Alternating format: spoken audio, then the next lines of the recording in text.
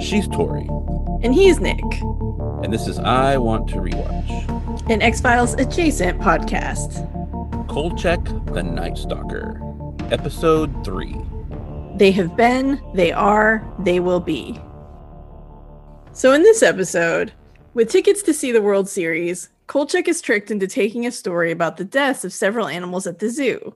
However, he soon begins to think the deaths are related to a series of unexplainable electronic thefts, strange murders, and even stranger black bits of debris, when all of the stories are stonewalled by authorities and include the repeated appearance of mysterious men in suits.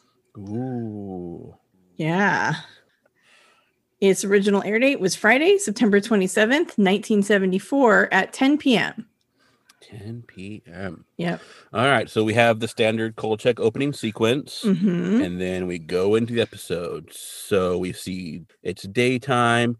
We get a nice southwest pan, and then we hold that pan for a while, for 15 seconds. And I think they did that basically just like all the guest stars and production credits can roll through, so that they're not distracting from the scene, which is Kolchak sitting in the dark at his desk in the INS office typing. And it's obviously night, despite the daytime opening shot. And in his voiceover, he tells us that this wasn't just the biggest story of his life, but of the lives of everyone on the planet. And he fought hard to tell it in the hopes that we might be prepared when it happens again, if that is even possible. And then we cut and we get his voiceover. Lincoln Park Zoo, September 2nd, 5:30 a.m. Shenka, the zoo's prized cheetah, was expecting her morning feeding. It never came. And in the scene, we see the cheetah, and then the cheetah starts getting all agitated, and it's basically just in a cage with straw, and then the straw starts flying everywhere, and the cheetah's running around all scared, and then we zoom in on the cheetah and we freeze frame. And it was disturbing on multiple levels, because one, something's going to happen to the cheetah, which is an animal. And it's also disturbing because one, the cheetah's in just a concrete cell with some bars in the front and just got straw, which is not nice.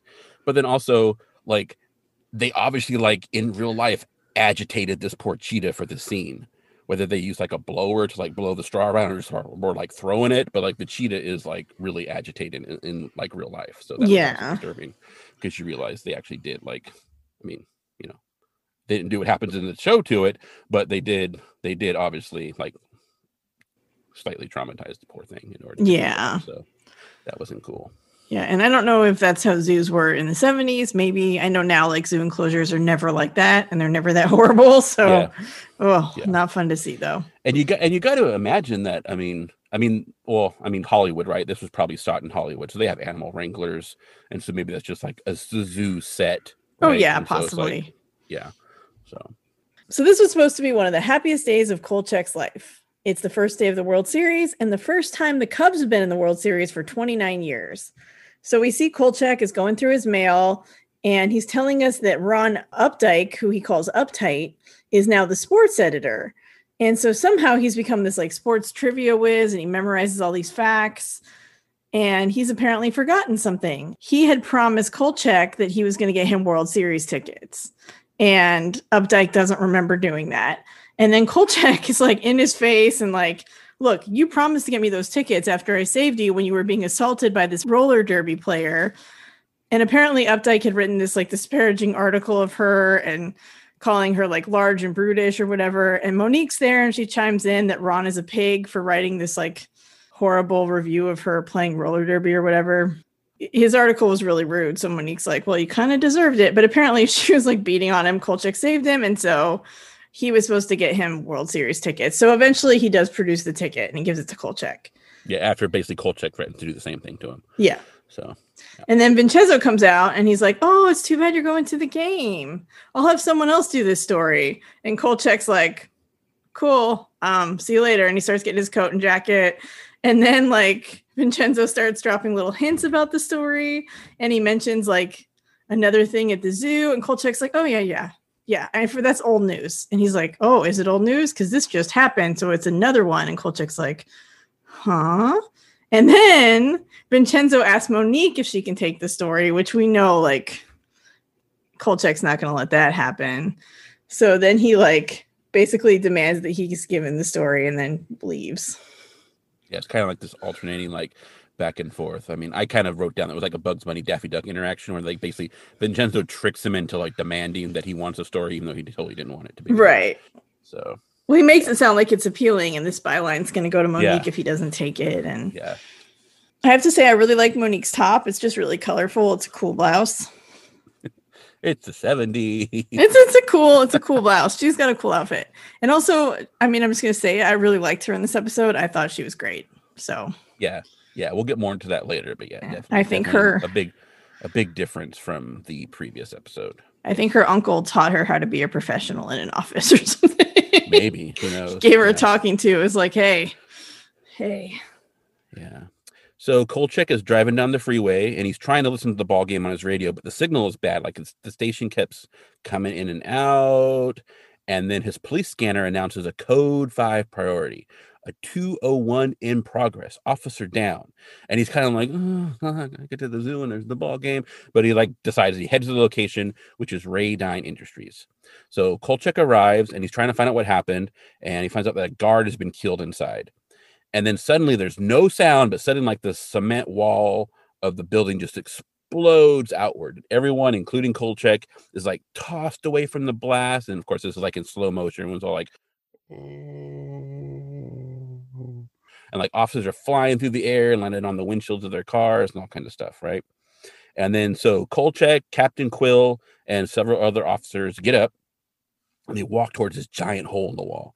And inside are like 4 pallets that are stacked with what at first I thought they were like silver bars. Mm-hmm. They look like, like gold bars, silver bars. We'll find out they're actually lead ingots, but they're stacked up. And then Kolchak takes a few pictures. And then suddenly, right in front of everyone's eyes, the ingots just kind of fade away. Mm-hmm. And the pallets are just left there empty. Mm-hmm. And everyone is like, whoa, what just happened? Like, did you see what I did? And Kolchak is like kind of like talking out loud, trying to like figure out what happened. And when he says they just disappeared, Captain Quill says, that's what's going to happen. If you know what's good for you, you'll disappear too. And then he has like several of his men like grab Kolchak and they walk him towards his car. And he's like, hey. So they basically like forcibly remove him from the scene. Yeah. So, yeah. I honestly expected the cops to confiscate his camera and expose his film or something. That seems to be what they usually do, but they didn't. Yeah. Maybe they don't think he really got anything valuable. Yeah. So as Kolchak is being taken to his vehicle, he sees a group of men in suits leaving the front of the Ray's Inn building. And they get into their car, which has an extra antenna on the roof. And Captain Quill reports to them, and then the men leave. And so Kolchak gets in his car, and he tries to tune into the baseball game, and he's frustrated, and he kind of adjusts his hat in this like signal of frustration, and then he leaves. And so as he's driving to get to the zoo, the baseball game's going in and out on his radio, and he's trying to adjust it. And we hear broken up reports from another radio station with a call-in segment, and there's this guy on Mariposa Way, and he's complaining about how the city has wrecked his lawn by putting a bunch of scrap asphalt on it, and they've just like dumped it and won't come get it. Mm-hmm. And it's just like a really weird like complaint. So he gets kind of interested. He's like, Yeah. Well, meanwhile, still trying to like get the radio station back on. Oh yeah, he's trying to hear the baseball. Yeah. So Carl's at the zoo and he's taking photos. He's in like the cell where the cheetah was. And in voiceover, he tells us that Vincenzo's zoo story is still hanging over his head and his chances of seeing the game are fading like lead ingots. So during their back and forth at INS, we had learned that not only was the cheetah killed, but the day before a panther was killed. And the week before that, several other animals died. So something's going on at the zoo. And the bars of the cheetah's cage are like all like bent inward and broken, like the big giant something went through them, right? And there's 2 staff that are in there cleaning the area. And in the straw, Kolchak finds this black lump of something that it kind of looks like tar. And so he pulls out a handkerchief and he picks it up and he pockets it. Good job. Not like Mulder. Mulder would just grabbed it. So. But also like Mulder, he's like the only one who spots it. Like no one else is paying attention. Yeah, that's because they're good at their job. Just, maybe Kolchak's a little safer. Who knows? Well, he puts it in his pocket. I don't know. It's not like he's got an evidence bag. But he didn't just touch it. He didn't contaminate it, right? He wrapped it up. I mean, he could contaminate with his handkerchief too. But yeah, he didn't just touch it. So he's trying to be careful. He's trying. He's doing the best he can. It's 1974, okay? So he heads to the office of Dr. Bess Weinstock, and she's the chief veterinarian at the zoo. And so she's basically our scientist of the episode. Mm-hmm. And she says the sticky mask Kolchak found seems to have a lot of acetone in it. And as they talk, Kolchak's looking through a phone book. And she tells him that whatever it is, vandals are probably trying to cover the place with it and like got scared off. And that's probably what it came from. And it's probably the same vandals who painted their baby elephant gold, which is really sad, actually. Yeah. And it's like, poor Zapato. And then they make a joke, and like Kolchak thinks Zapato's the elephant, but it's actually the groundskeeper who was like hungover. He'd been like on a drunken bender, and then he came in and saw this gold elephant. And so, he had like this. Yeah. He thought the elephant was really gold. Anyway. Good thing they didn't paint it pink. I know, right? Yeah. And so then Kolchak asks about the dead leopard who was killed the day before. And Dr. Weinstock is suddenly all business. And she's like, oh, it died of a heart attack. And so he's like, what about the cheetah? And she's like, heart attack. And then he asks if he can use her phone. And while he's dialing, he asks about the panda. And again, she says it was a heart attack. So Kolchak calls the radio station that aired the call-in show and asks about the guy who was complaining about the people wrecking, like the street department wrecking his lawn with asphalt. And they tell him there was no such call. And Kolchak's like, I heard that on the radio. So I know that happened. I just was because he's hoping to get this man's address, and they're like, nope, didn't happen. And he's like, that's weird. And they hang up on him. And so then he points back at the black stuff, and he asks Dr. Weinstock where it came from. And she's like, who cares? And he's like, I care. And then he calls the city street department, and they again tell him that no work has been done in the area. So they hang up on him too. So he's getting nowhere with anything, really. Yep. And then meanwhile, Dr. Weinstock has been doing science, and she's been listening to Carl's phone calls, and her like all business facade of like heart attack is like slowly fading. And she tells them that she doesn't know where they're going to get another panda because the commies have them all because they're from China, and they're not even bears. They're raccoons. And he's like, a raccoon with a heart attack. Maybe you fed him too much cholesterol. And then he smiles and he leaves. So Carl might be trying to like put the sweet moves on Dr. Weinstock to get some information. We'll find out later. Yes. And Dr. Bess Weinstock, I recognized her, but I could not figure out who she was. And it took me a minute to actually find out who she was, because in the opening, she's one of the guest stars who gets the opening, like her name in the opening credits in the beginning. And they don't tell you who they're playing. They just tell you like guest starring, right? And all the people. And her name is Mary Wicks. I finally had to narrow it down because I didn't know her name either. And there were several women in that first part. But she played Zelda, the housekeeper, on Sigmund and the Sea Monsters, which I totally watched as a kid. So that's where I recognized her from. Nice. And she's been in a bunch of other stuff too. I looked up a lot of the people in this episode because a lot of them look familiar. And they've all been like in various things. Nothing like where I was like, oh, that's it. It was just like they've just been in so many shows that I'm sure I've seen them several places. Yeah, sometimes you can't even be like, I remember them from this. It's just like they've been in so many things that you've seen them in a bunch of things. And nothing really stands out. It's just like, And a lot of them had been in like Matlock, and they'd been in Murder, She Wrote, and just other stuff. So it's like, I know I've seen them. I can't tell you where I recognize them, but I've just seen them around TV. Yep. So a street sign says Mariposa Way, and we see Kolchak come around the corner, and he parks his car, and he's still trying to listen to the game, but he's not having a lot of luck. And he walks onto a lawn that is destroyed. Like we can see black gunk all over, and there's patchy burn marks, and apparently it doesn't smell good. And the owner, Alfred Brindle, comes out, and he's super talkative. And basically he tells him that about an hour after he made the call into the radio, 4 city trucks arrived, and apparently they tried to clean it up, but they weren't very good. And so he's like telling them, oh yeah, they used shovels, and then they had this chemical that turned the grass yellow, and then they had flamethrowers, and look, they burned my hedge and my tree, and they almost burned my house down. So like he clearly thinks this is a bad cleanup job, but anyone who's into like sci-fi stuff is like, ooh, they're trying to cover this up. Because they're not doing a bad job, they're just not doing a good job of cleaning up them. They're trying to get rid of the evidence. So Kolchak takes a photo and Brindle poses, and then he tells him that the city denied ever putting stuff on his lawn, and like the whole city's going down the tubes. And then he points to his neighbor's house, and we can see the second story window has like wood covering it. And he says his neighbor was listening to his stereo, and someone like kicked out his window and took the stereo while he was listening to it, which how you kick out a second story window, I have no idea. Maybe climbed up on the porch or something. And police found the cabinet behind the house, but all the electronics inside were missing. And another neighbor has had 5 of her cats killed, which, oh. Mm-hmm. And then they make a joke about how she's still got a dozen because she's a crazy cat lady. And I'm not going to get into that. Yeah, he's like, she's one of those and does a little finger thing. Yeah. So. And so Kolchak asks more about the stereo theft, and he finds out it happened last night around 11:30. And then Brindle's like, okay, I got to go. And so Kolchak looks around the yard a little more, and we do see like everything's destroyed. And then he gets back in his car, and we hear that the Sox just scored. So it's Cubs 0, Sox 1. And as Kolchak's leaving, he sees another clump of the black stuff, and so he grabs it. It's like on the lawn. So apparently for all this like hardcore cleaning with chemicals and fire and stuff, they still miss stuff, which is kind of not good. Yeah, but Brindle did say they were idiots. It's true. Yeah. And Kolchak did pick it up with another handkerchief, by the way. Yes. He didn't just grab it with his hands. Yes. I love this scene. So this is like Dick Van Patten playing Alfred Brindle, which like 8's enough is like what you think about. And that show was like, it was one of those family shows, which whatever. But he is really good in this. Yeah, he is. Yeah. It's pretty funny. I didn't love the 5 killed cats. No. I mean, they're not real cats and we never even see them, but I'm still like, oh. Yeah. Jeez. Still. Yeah. I was talking on Twitter about how like Bucky Barnes apparently has a cat in the comics. And I was like, that would have been amazing in the Falcon and Winter Soldier if he had like this cat.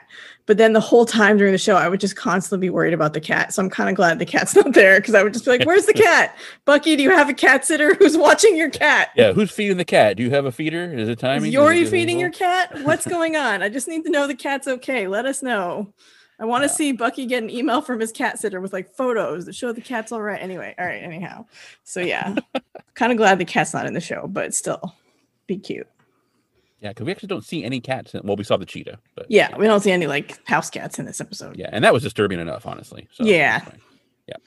So Kolchak's back downtown. He's driving, but he just drives by. We go, boom, goes past the camera, and he's so apparently we're not focused on Kolchak. We're instead focused on a man who's standing outside a theater. And we get Kolchak's voiceover again. And he tells us that Peter Hudson, who is out on parole and out of money, decided to endanger the first situation by trying to rectify the second. So he's out on parole, but he needs some money. So he snatches some lady's purse. Then he runs, and he takes refuge in this condemned building, goes down in the basement, and he's going through the purse, and there's nothing in there. So he's he's totally upset. He's like digging. He throws the purse down. But then he sees the room that he's in is just filled with electronics. It's got like a microwave oven, stereo equipment, and speakers and TVs. And so he's like, oh, because he can pawn this stuff, get some money, right? But then as he's like fondling the television, there's someone else or something else in the room, and Peter Hudson doesn't stand a chance. He's gonna die. And then we get a commercial. And then we come back from the commercial, and Kolchak is just driving, and his radio is still all can't listen to the station. But we do learn that the Cubs are still trailing 1-0, and it's the 7th inning. Kolchak is not going to see that game. No way. Cubs are probably not going to win. And this is a fictional World Series too, by the way. The Cubs were not in the World Series in '74. So yeah, I don't know much about baseball. So Kolchak walks back into the laboratory at the zoo with Dr. Weinstock, and she's there and she's giving a guinea pig a shot. And Kolchak starts trying to like sweet talk her, and he wants her to run tests on the sample he found on Mr. Brindle's lawn. And he thinks it's the exact same substance he found in the cage, but Weinstock is kind of reluctant. And so he kind of tries to sweet talk her a little more, and she turns on the radio, and we hear that the Cubs are still down 1-0 at the 7.5. So again, baseball's 9 innings. Like he's not, I don't know why. If he wants to make it, he's cutting it pretty close. And he's strangely like a super Cubs fan, even though like we know from like the Night Stalker movie, like he's lived in all these cities because he keeps getting fired. So it's not like he's from Chicago. I think it's just because he's in Chicago, and so you have to be like a fan. The series is in Chicago. So as far as we know, the people probably didn't maybe see the TV movie, so it's Chicago. Yeah. So it turns out that Weinstock is also a Cubs fan, and Kolchak's, well, I've got box seats. We can make the end of the game. And she's still kind of reluctant because she knows if she does the test, he's going to write some crazy story about this weird substance at the zoo. And Kolchak's like, no matter who does the analysis, I'm going to write the story. But if you do it, you can guide my writing. Yeah, and I love this scene because he gives the perfect explanation of what TV scientists do on television. So, quote, all you have to do is put a little specimen of this in a test tube and shake it up and some chemicals and put it on a slide and stick it into your scope and tell me what's in it. And I was like, perfect. That's exactly what scientists do. That's all scientists do. And he's like miming the whole process while he does it. Is fantastic. Yeah. And it's probably like where Chris Carter got all the information of how you do science on TV. I'm guessing. Could be wrong. The scene is very Mulder and Scully, like in the science room while Scully is doing stuff to me. I don't know. Okay, I can see that. Yeah. So she does a test and it's very quick. Like you said, it's like does not take a very long time. TV. Yep. And she says it is the same stuff. It contains hydrochloric acid, which we all know is digestive juice. That's what she calls it. That's what she calls it. Yep. And it's acetone and bone marrow, animal bone marrow. Mm-hmm. And each of the animals killed had puncture marks on major bones, and all of the marrow had been extracted. So she believes somebody, quote unquote, ate the marrow and then threw up the substance. And neither of them really knows why or how a human could vomit something like that. Yeah, so she kind of opens up a little bit because now she's telling them like, oh, it wasn't heart attacks, right? They all got their bone marrow sucked out. Right. So that's not cool. Nope.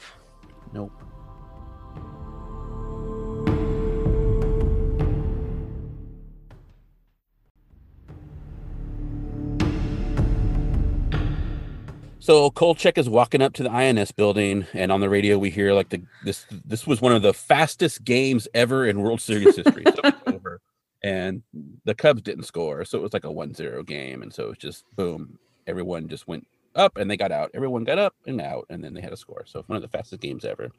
And then Kolchak and Monique are in the dark room, and she's like, "You shouldn't be using infrared film." And he's like, "Yeah, that's all I had." And I'm like, "What? Like that's all you had? It's infrared film. Infrared film is not that like common." I'm thinking, I could be wrong, I don't know, but I thought that was funny.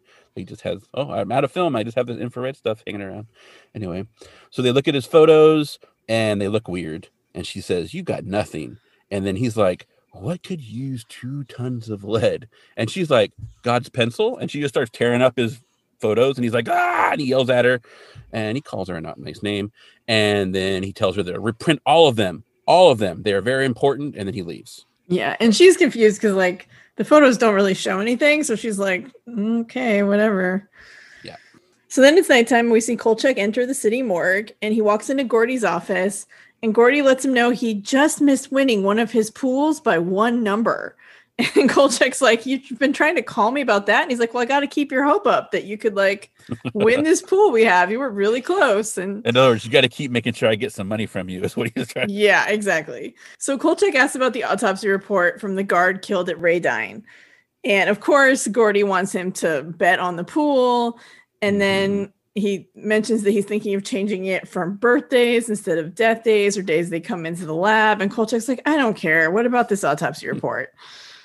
And then we hear someone outside is calling for Gordon. So Gordy like runs over to where he's got the pool taped up. And so as he's rolling up the paper, Gordy tells Kolchak, "You're just going to have to wait like any other reporter," like really loud. And then Stanley comes in, and Stanley's obviously like a superior supervisor of Gordy's.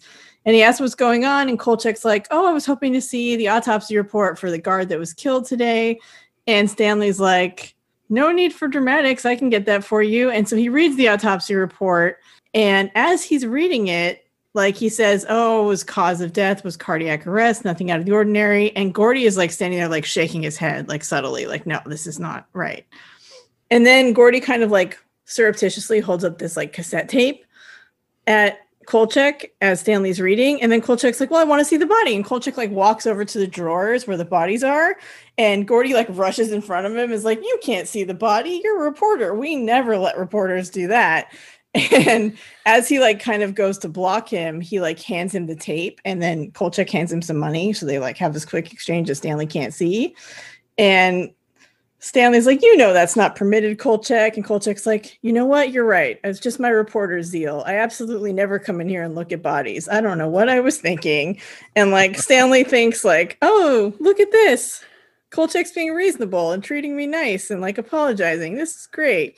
So they shake hands and Gordy offers to refile the report and like takes it back to the file cabinet and like stands in front of it trying to look casual, like he's not hiding anything in there while Kolchak leaves. Yeah. So yeah, it was a good scene. It was really funny because obviously Gordy's letting Kolchak do all sorts of stuff that he's not supposed to do. Also running a pool that he's not supposed to be running, and because he's already mentioned previously in the last episode that he's had to eat receipts sometimes when he's almost got caught, so that they didn't realize he was running a pool. Right. So yeah. So then Kolchak ducks into a broom closet to listen to the cassette that Gordy gave him, and we hear Stanley's voice, and he on the tape says, "No evidence of cardiac arrest. Inserting trocar into sternum for marrow sample. Hey, Philip, look at this. It's bone dry. Pardon the expression. There's no marrow. None." Yeah. Dun, dun, dun. On the report is not what he said on the tape. Nope. And I totally thought he was going to get busted with the recorder. I was like Stanley was going to leave, and then he was going to be like walking down the hall and hear like his own voice through the door and catch Kolchak. I thought he was going to totally get busted. Yeah, it seemed like a bad place to listen to it. Like, get a little further away. Get to your car. Yeah. But yeah, that's okay. Yeah, it worked out. Yeah, so then we get voiceover, September 2nd, 10 p.m. So same day, but now 10 p.m. Leo Van Heusen, single, ambitious, slightly paranoid. We see him like setting up all this gear in the woods. He's setting up like a little mini SETI program. He's like an enthusiast, right? Then he's apparently developed this language called Mathematico, which is a universal language that he uses to communicate with the stars. So he turns on all his equipment and he begins transmitting, and then he is killed by an unseen force, just like Peter Hudson, up close and invisibly. So then we see Kolchak go through another door, and he's not in the lab, though. He's in the police press briefing, and he's late. And so he kind of, getting through, and people are like, hey, get out of the way. Go to the back. So he goes to the back, and Captain Quill is letting everyone know that the police department is on top of everything, and they are operating at peak efficiency. Yep, sounds true. Yep, and he expects arrest of major suspects within, and then he looks at his watch, because obviously that's going to tell him when they're going to find these major suspects. But his watch has stopped, and it's 11:20 and 40 seconds. So then he's like, within 24 hours, we'll have those. But there's no questions allowed, no questions, because everyone here knows that Radyne Industries is involved with some work on some very classified missile guidance systems. So we're talking national security. But so, of course, Kolchak asks us some questions anyway, right? Because it's Kolchak. And he's like, what about the rumored punctured marks on the body of the guard? And Quill's all like, there's absolutely no foundation for those rumors, blah, blah, blah, blah. And he's like, well, what about the 2 tons of missing ingots? So then Quill's like, what did you see? And blah, blah, blah. And so then he basically gives everyone a lecture about being responsible journalists and how in their zeal to obtain the facts, they forget that they can impede the course of justice, and they can create dissension and fear among the public, and also lose their personal credibility. And so I'm like, that's just much, Captain Quill. Anyway, so then Kolchak keeps going with questions because it's Kolchak, right? And he asks electronics and he's bone marrow. And so Quill just like shuts it down and leaves. And we find out that Kolchak also has a watch that is stopped at 11:20 and 40 seconds. And so does everyone else who was at Radyne. And so Kolchak wonders what could do that. And he thinks perhaps an electromagnetic signal so strong that it might swing a compass needle off true north and on to the final truth. So Kolchak has a way with words. He's a good writer. Anyway, I like it. So unfortunately, while his watch is stopped at the right time, his watch also has a little like day and date on it. And it says Saturday 31, which would match August 31st, 1974, which was a Saturday. But we know all the events happened on September 2nd. So Chris Carter might have learned that from this episode too, because they have a tendency to do that kind of stuff. Aww. Anyway, I think all TV has those little errors. Yeah. They don't expect anyone to be paying that much attention. But I am. I know. When they should be, because details. But also, even probably back in the 90s, right? It was like it's going to be on TV, and then no one's ever going to see it again. Right. So, they might watch a rerun later. Yeah, they might watch a rerun, but yeah. They might record it on their VCR, but how likely are they to pause and double check? And yeah. Or they're just going to record it to watch it because they missed it. They're not going to keep it. Yeah, I used to keep some stuff. Like if I had a really good episode of SNL or something, Yeah, but I mean, most people just yeah. use the same tape over and over again. Oh yeah, tapes weren't crappy. cheap. Yeah. So Carl walks into the INS office and he finds Vincenzo is having a super fancy French dinner, complete with a tablecloth and candles and silver. And there's like a personal waiter in his office. Yeah. Which, it's pretty fancy. Yeah. Très French. Yeah, it's really, really upscale dining in his office, which... He's got a big office, though. He does. Bigger than my living room, honestly. So, yeah, it's true. Yeah. But he's in a good mood and he invites Kolchak to join him. And he says that this dinner is courtesy of the editor of the Times, who is a sucker for the Cubs. So apparently somehow the INS got exclusive tickets to the World Series or something. And so the Times editor is like paying him back for tickets or buttering him up for tickets or something. Something's going up where INS got tickets and no one else can get tickets, apparently. I don't know what's going on. Yeah. Maybe Updike is not actually bad at his job and he was able to score all the tickets and then no one else could. Who knows? Yeah. So Kolchak tells Vincenzo he's onto something huge and Captain Quill is covering it up under the pretense of national security. And he mentions the ingots disappearing before their very eyes and the stone wall exploding in silence and the dead guy with marrow sucked out of his bones. And Vincenzo kind of like stops eating, gives him a look.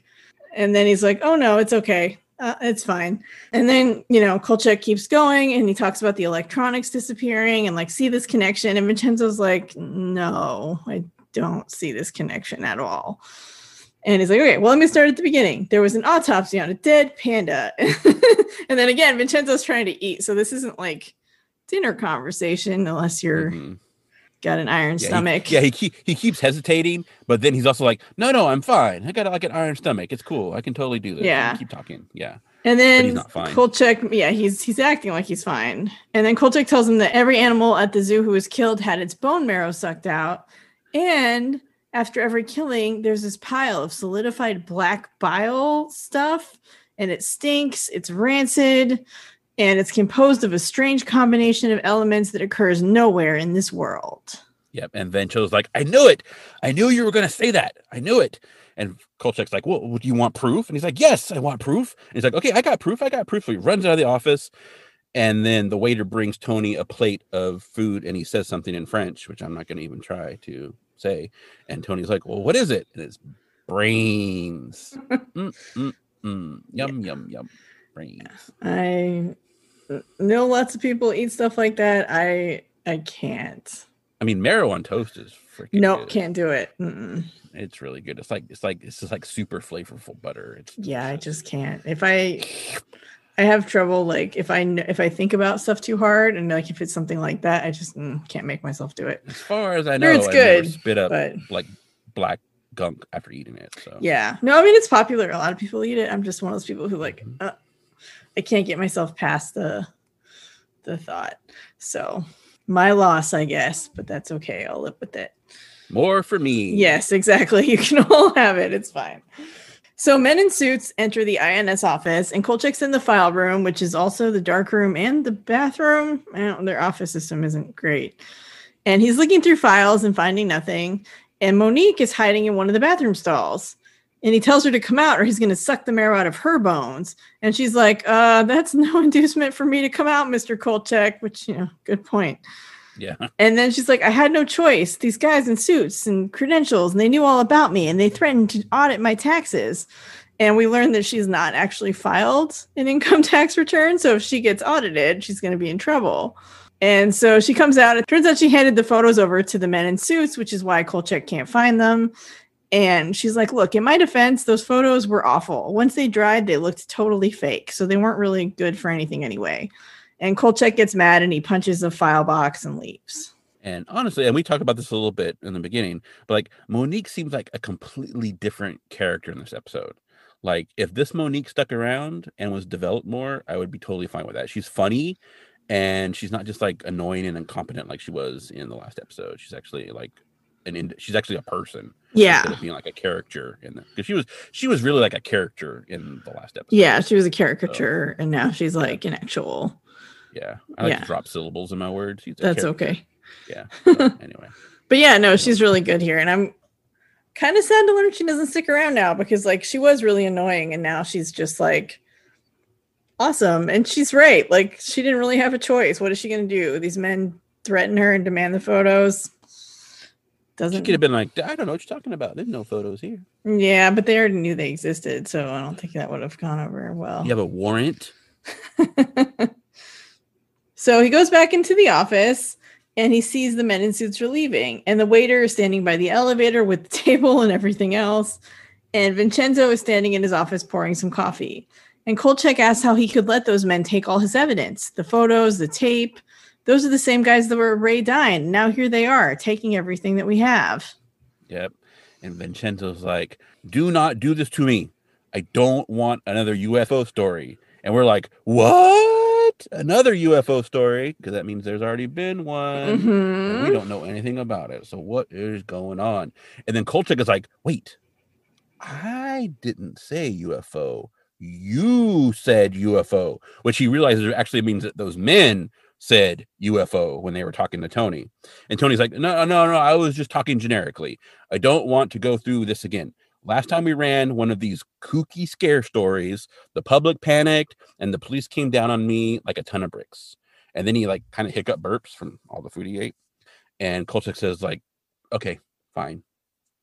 Grabs his hat. He's like, have another seltzer and go home and go to bed. And he leaves. And then Vincenzo is just kind of looking there, kind of sad. And he like looks at the glass and he's like, I don't want another seltzer. And I felt bad for him because like he has like indigestion or something. Poor Vincenzo. So, and we've previously seen that like he drinks a lot of milk, and obviously Kolchak is always like on him. And so, I mean, we know ulcers don't really come from like stress. They come from actually like a bacteria, but still. You still have upset tummy from yeah all the time. So. Kolchak is not helping. Let's just put it down. No, he's not. He's not helping. Yeah. So then Kolchak heads to a meeting of a private UFO organization, and everyone here is super eclectic. They're dressed like they're dressed up like the men are in suits. Women are like mostly wearing like nice dresses, and they're all wearing these like fancy hats. So it's really odd. It does look like a church service. It's really strange. Yeah, it looks like Easter service because they're the giant hats. They got flowers. Some of them have flowers. They're like just the big old like stereotypical like Easter bonnet kind of hats. It's kind of crazy looking. Yeah. And so there's a woman at the podium and she's talking about her experience on a flying saucer. And Kolchak comes in and there's a man, Howard, who I guess is in charge of the meeting. And he kind of like sees Kolchak come in. So he jumps up to talk to him. And we hear the woman recount her tale of like meeting this like alien on the ship. And it definitely turns into like something you could put in a penthouse letter, I guess. Yeah, like it's kind of like, yeah, he gets a little fresh and offers her some drinks. And yeah, I mean, she doesn't describe anything like in detail, but yeah, so you know, we kind of tell where it's going. And there's quite the little flutter among the guests of like, oh. Right. So, you know, yeah. Everyone's kind of into the story. So then Howard tells Kolchak that Leon Van Housen called it an opus last Monday night, which is a one-party unverified signing. And the woman's story has taken some kind of turn, so they stop to listen, and she's reading from a book, and she says that the destructive star Wormwood is actually not a star at all. It's a missile. Apparently, this is what the aliens told her. And if you look at Wormwood upside down and backwards, it reads Doom Rum. And Howard hears it and he's like writing it down, trying to see if he can get it to spell Doom Rum. And he like shows it to Kolchak. He's like, does that say Doom Rum? And like Kolchak's trying to get more information from him, but this guy's really hung up on how this word does not look this way. And the woman comes over and they start arguing about like how, no, it is Doom Rum. No, it isn't. And so Kolchak kind of just like backs out of the room. He's like, I don't need this. I got my lead. It's a really weird scene. I mean, like you had mentioned that it's like because they're supposed to be like kooky UFO nuts, right? Yeah. And so, I mean, that's obviously what it's set up for. But yeah, it was really. They're like kooky UFO alien nuts. I mean, her story is like not like a typical alien abduction story. It's completely wild and obviously exaggerated. Yeah. And then she's arguing about this missile and like, yeah, it's completely ridiculous. Yeah, because the alien's flirting with her and give her stuff that tastes like alcohol, and he's getting fresh, and she's like, no, we can't do that. And weird. Yeah.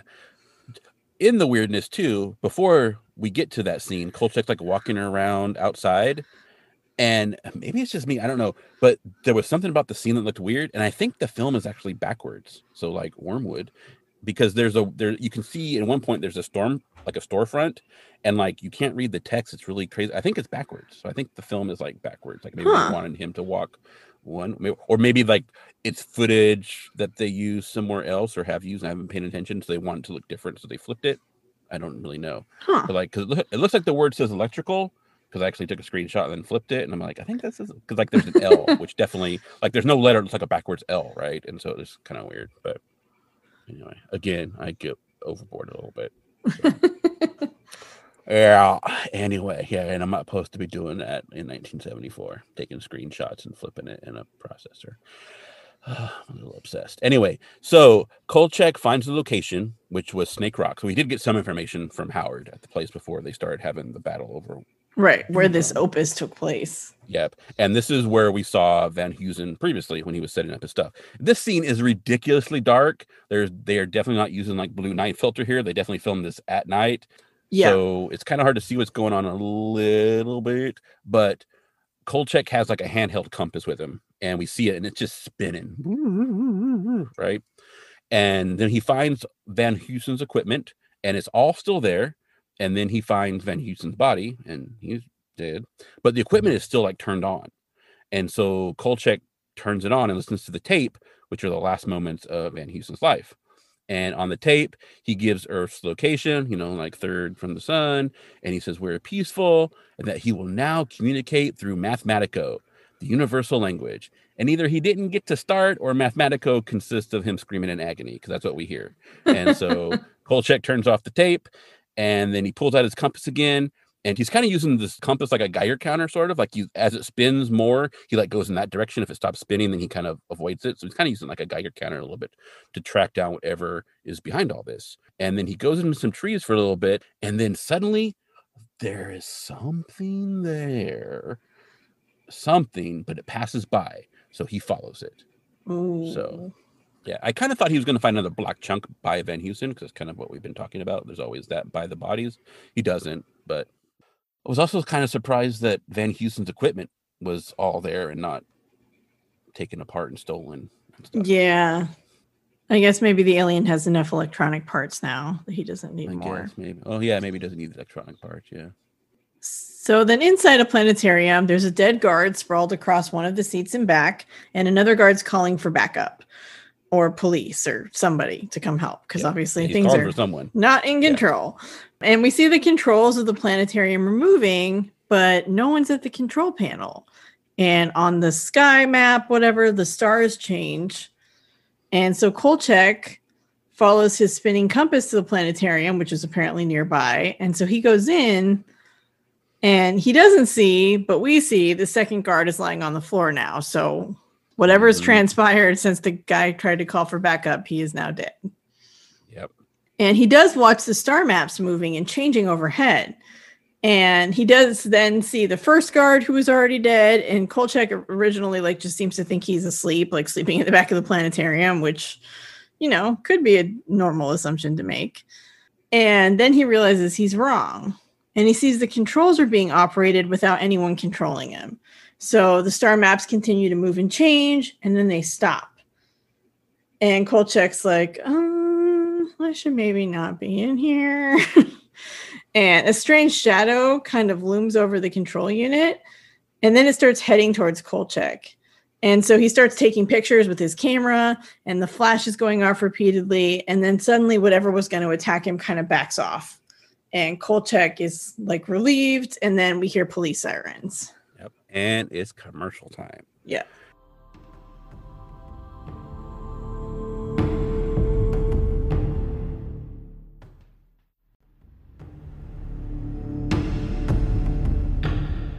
And we come back from the commercial, and the police are outside the planetarium. And then Captain Quill comes in with several men, and he tells them to turn on the lights. And they find the second guard on the floor. He's dead. And Kolchak tells him, stay away from the controls. Don't go by the controls. And he tells Quill that it's there, and it was looking at the star maps. And Quill tells him to be quiet. But then suddenly, policemen start flying through the air from the controls, right? So don't listen. And then Kolchak says he thinks he knows how to stop it. He's not sure, but he thinks his camera made it stop, and so he thinks it's the flash, like for the flash bulb. And Quill is like, there's nothing there. We can't see anything. How can something be there if we can't see it? And so Kolchak tells him that he spoke to Dr. something German, whose name I couldn't make out in the audio, but apparently off screen, he talked to this doctor who has a German last name. And he's like, we know about X-rays and cosmic rays. And so just because we can't see them, that doesn't mean they're not real. So whatever this thing is, we can't see it, but Kolchak's infrared photos do show it. So whatever was on those photos when they were wet, it still looked just like weird blah or whatever. But apparently when they dried, they must have showed the aliens, which means that Monique probably is the only person to have seen what this looked like, even though she thought it looked fake. So, Yeah. No wonder she thought it looked fake. She's probably like, what is this? Yeah. So Quill eventually gets on board with the idea that the light could stop this thing. And he goes out and he orders that all lights be focused on the door of the planetarium. And then he goes and talks to the men in suits who are parked nearby and kind of watching stuff unfold. They're there too. That's suspicious. Yeah. So inside, the remaining cops decide, like, we're going to go rush the control panel. And Kolchak's like, you're nuts. But they do it anyway because they're cops. And so, of course, they go flying across the room. And then it seems like the thing, like, leaves the room. Like, it goes, boom, out the door. And so Kolchak runs outside, and it is chaos. So there's, like, cops rolling around on the ground, or they're running all over the place, and there's things on fire. And Quill tells Kolchak that his days in this town are over. He'll make sure of that. And Kolchak doesn't understand. He was like, the light should have worked, but obviously it didn't. Quill just says it made whatever it was, it really pissed it off and made it worse.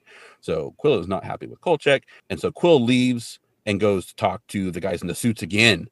And then Kolchak runs back inside and he starts like reenacting the events of the attack. So he's kind of like doing like okay, I was here and then I stepped back and then it came in and I took the photo. And he's doing that. And as he does it, he snaps the photo and he hears something. So he does it again. He puts it to his ear and the flash has a recharger. And when it recharges, it makes this kind of like whirring, buzzing whine noise. So then he runs back outside. Yeah. So Kolchak tries to explain it to Quill, who's just finished talking to his Men in Black buddies. But Quill's basically only interested in threatening Kolchak or telling him how they, which he means the Men in Black, are going to do things to Kolchak that he wishes he could do. They're basically going to ruin his career and run him out of town or lock him up or who knows. Yep. And Kolchak's like, I don't care about your threats. Just tell your buddies that I know how they can stop this thing. And Quill ignores him and leaves. And so, like, frustrated, Kolchak also leaves and he starts trekking through the woods back to his car. Yeah. So I don't know. I'm going to ask you about this. So the actor who plays Quill, he's in a lot of stuff, right? He's probably one of the people you looked up because he's in a lot of stuff. You recognize him for sure. There was a little bit of this in the first scene at Radine, and then not so much in the later scenes with him, but then definitely in this one. If that dude is not drunk, I do not know what is going on because he's like, Kolchak, you need to not go. Like he's like Foster Brooks style, like I'm a drunk person. It's kind of weird. I think he might have had a little nip in between scenes, possibly. I'm not sure. Maybe. He totally seemed drunk. I could see that. I didn't notice it at the time, but yeah, no, I could see that. Yeah. I mean, I get he's supposed to be like all like, you know, chaos has happened, right? Because like his jacket's all like rumpled and kind of unbuttoned. And so like things have been kind of crazy. But he totally sounds like, instead of sounding like exasperated, he sounds drunk. So I don't know, maybe that's just the actor. Maybe that's what that's his idea of being exasperated. Yeah, maybe he just like he totally sounded drunk. Maybe he had too much whiskey at craft services when he was having his sandwich. That's what I'm thinking, right? Because this is the 70s, right? So you know they were some some martinis with their lunches or something. That's right. Yeah. So Kolchak gets in his car and drives, and he has a dash-mounted compass. And he's using the spinning to kind of track the thing from the planetarium like he did with his hand compass. Mm-hmm. And he drives for a while and he comes to a stop and the compass is spinning like crazy and then it explodes. Yeah, which was hilarious because like it's just like a ball doesn't in make water. Sense. Yeah, like it spun so fast the water heated up, but it's a good visual. But yeah, it's funny because it's just floating in the thing of water. Mm-hmm. It's completely nonsensical, but it works because yeah, it's a good visual. So Kolchak gets out and he heads into the woods with his handheld compass, which, as you notice, higher quality because it does not explode apparently under this pressure. Yeah. And so then he comes to a small clearing and we see what looks like a silver saucer-shaped craft.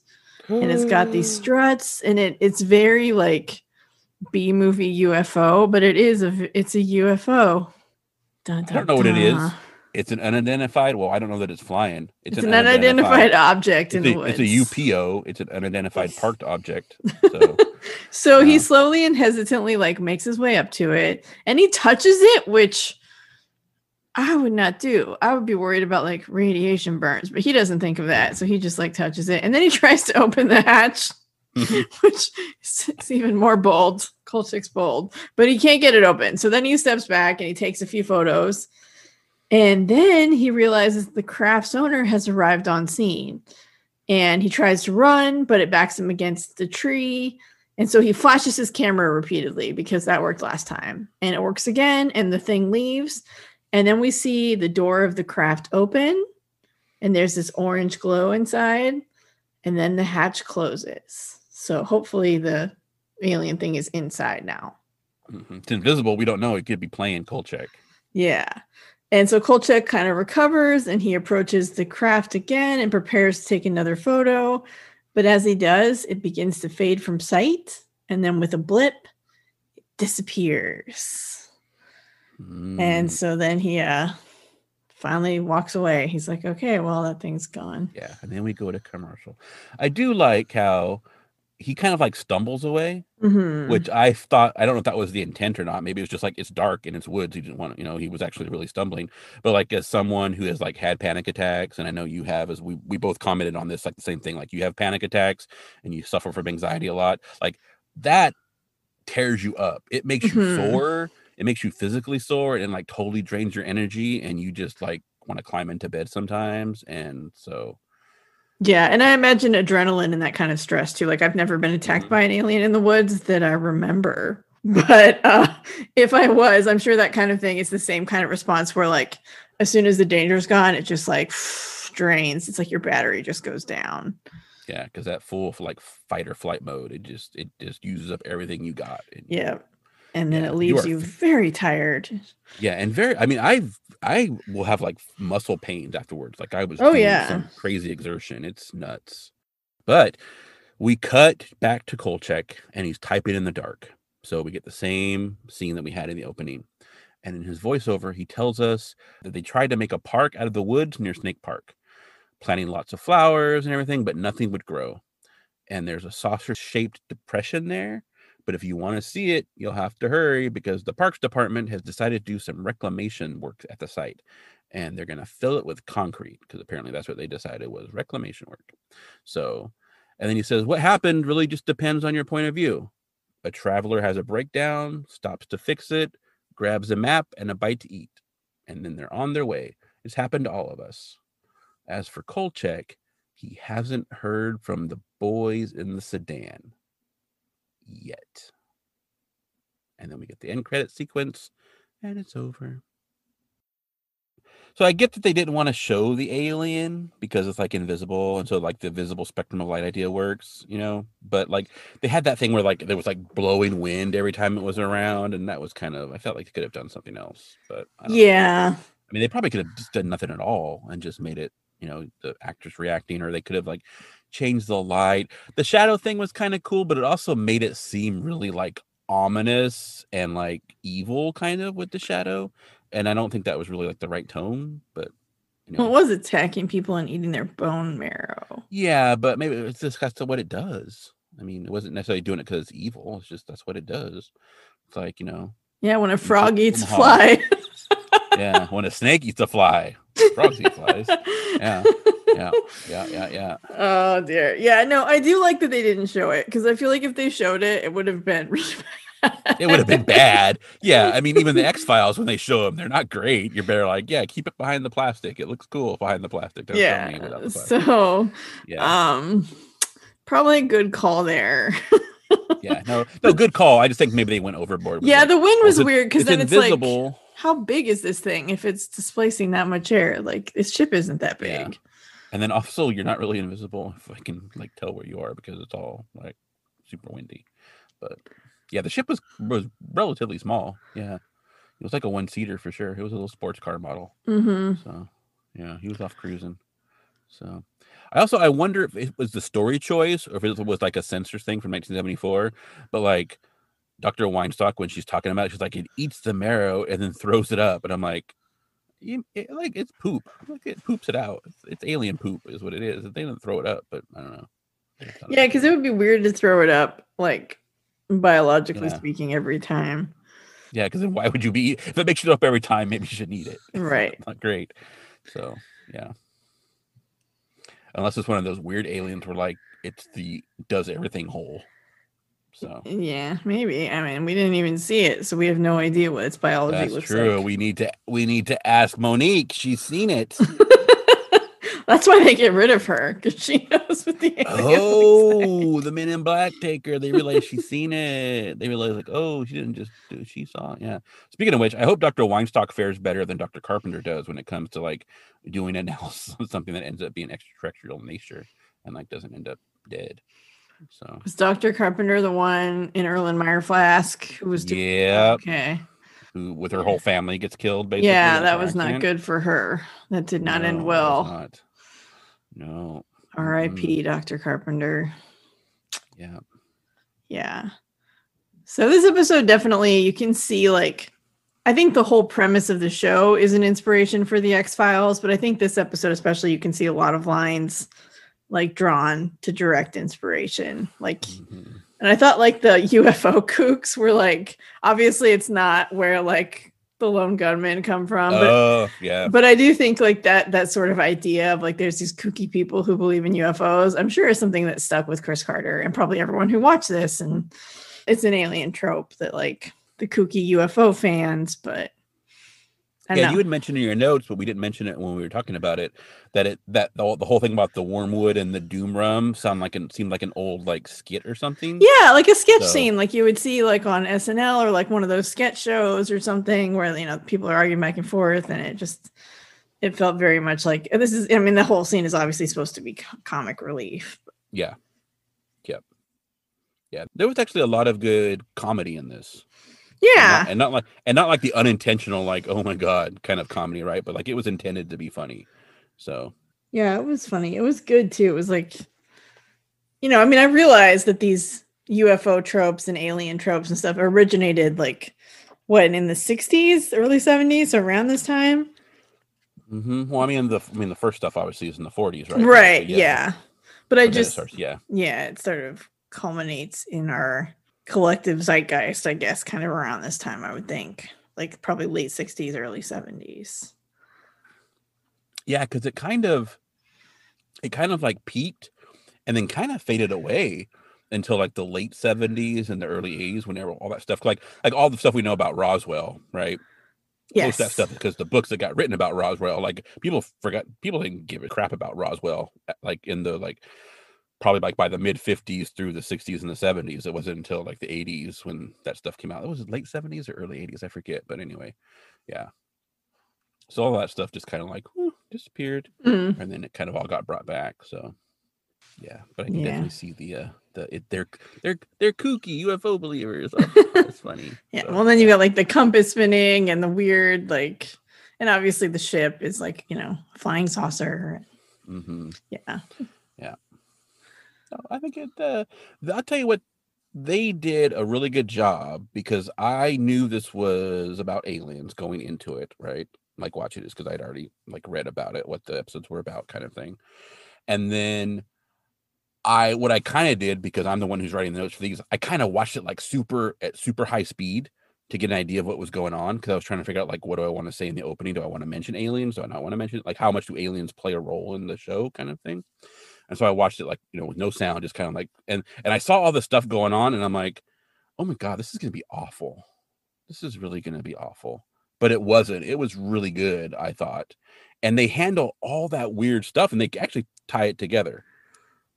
Which has kind of been one of our complaints with the X-Files, when they throw everything at the screen, and you're like, they did too much. They didn't tie it together. And here they actually, that's a lot of stuff, but I think they actually it's not just let's throw things at you. It's like right. We're gonna link all this stuff together. Well, so I think the X-Files does that too with a lot of their Alien episodes, but some of their episodes it just. Well, like we've talked about, like with EBE, there's yeah, stuff going on, and then like with Blood, there's a lot of good stuff in Blood, but you didn't tie any of it together, really. Yeah, or you just left too many things hanging. Whereas this, like, you could draw the line from like the electronics are disappearing because the guy needs it to fix his ship, and like the animals are dying because the guy needs to eat. You know. Yeah, and I guess the ship is made out of lead. I guess. Oh, maybe he needs those for power. I don't know how that would work. Yeah, well, maybe he's got like some alchemy engine that like turns lead into whatever. Gold gasoline. Yeah, or uranium or something. Who knows? I have no idea. But yeah, no, it's pretty interesting. So speaking of which, what kind of rating do you want to give this? I think this is probably a 7. A 7, okay. Which is what you gave The Ripper. Okay. Yeah. Yeah. Okay. That sounds about right. I think I'm gonna. I think I'm.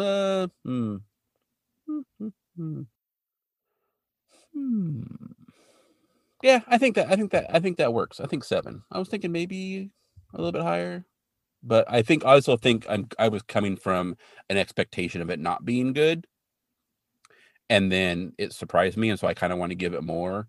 But that's because I'm basing it on an expectation that I had and not just treating it raw. So I think if I treated it raw, I think 7 works. So again, we are kind of matching. We're kind of matching pretty well. We're matching on Kolchak way better than we match on the X-Files. That's for sure.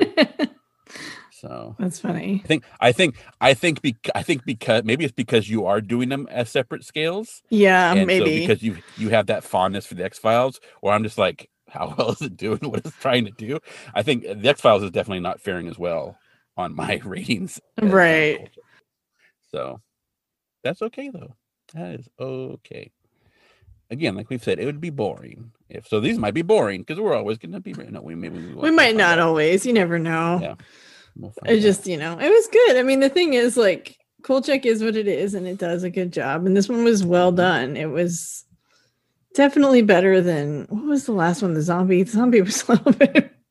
Yeah, Zombie was a little, yeah. Yeah. All right, then. And this one has a cool title, too, so that's awesome. It's not really giving it any points. And Monique was good. That does give it points, because Monique was good in this one. And I liked having a female character who's kind of awesome, so. Yeah. And they aren't technically Men in Black in this. Like, that's kind of us assigning them as Men in Black. Right. But I do wonder now. I'm wondering, like, representation of, like, that kind of group in media. Like, when, like, is this maybe one of the first times that kind of trope has appeared? I mean, it would have been, like, previously before, like, if it wasn't a UFO story, it'd have been just, like, the government coming in to cover things up, right? And we are talking, like, this is, this is, like, Watergate time, so as far as history goes, so that's true. Yeah But yeah, I'm wondering, like, what would be the earliest representation of what we would consider a Men in Black. I don't know when that started, and I would love to know when that started, like, just in general stories, and then when it moved to the screen in some way. I know that, but I cannot speak to it because I will mess up information. But I know that. And so maybe we'll talk about that at some other point. It'll probably come up, I'm sure. Yeah.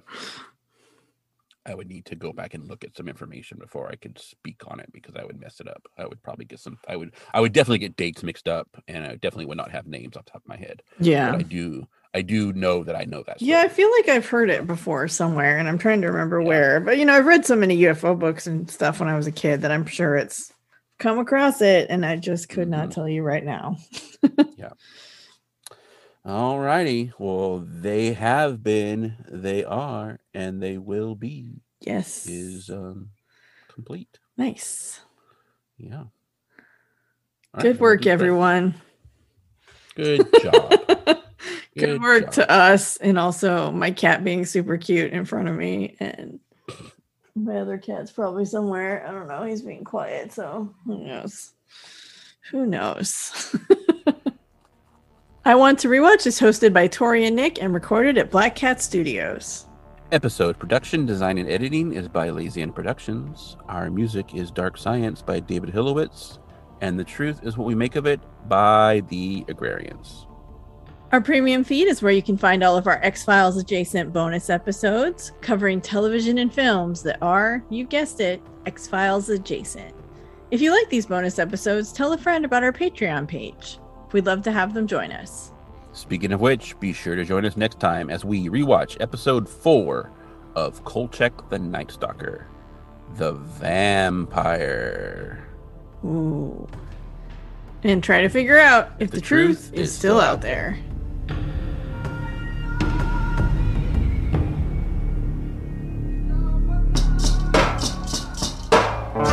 The truth is what we make of it.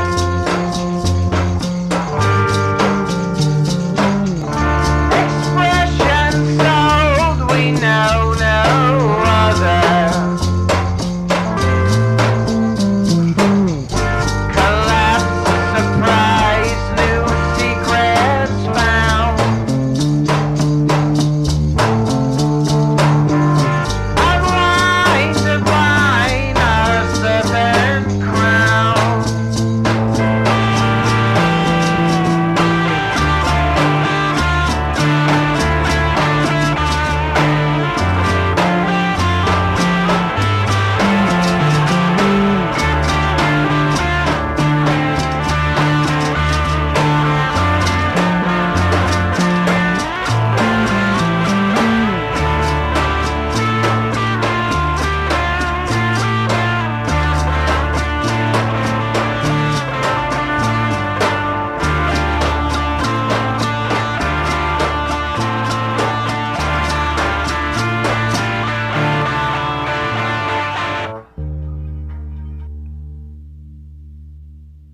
Curious to see how they do vampires since they already did it in the first movie.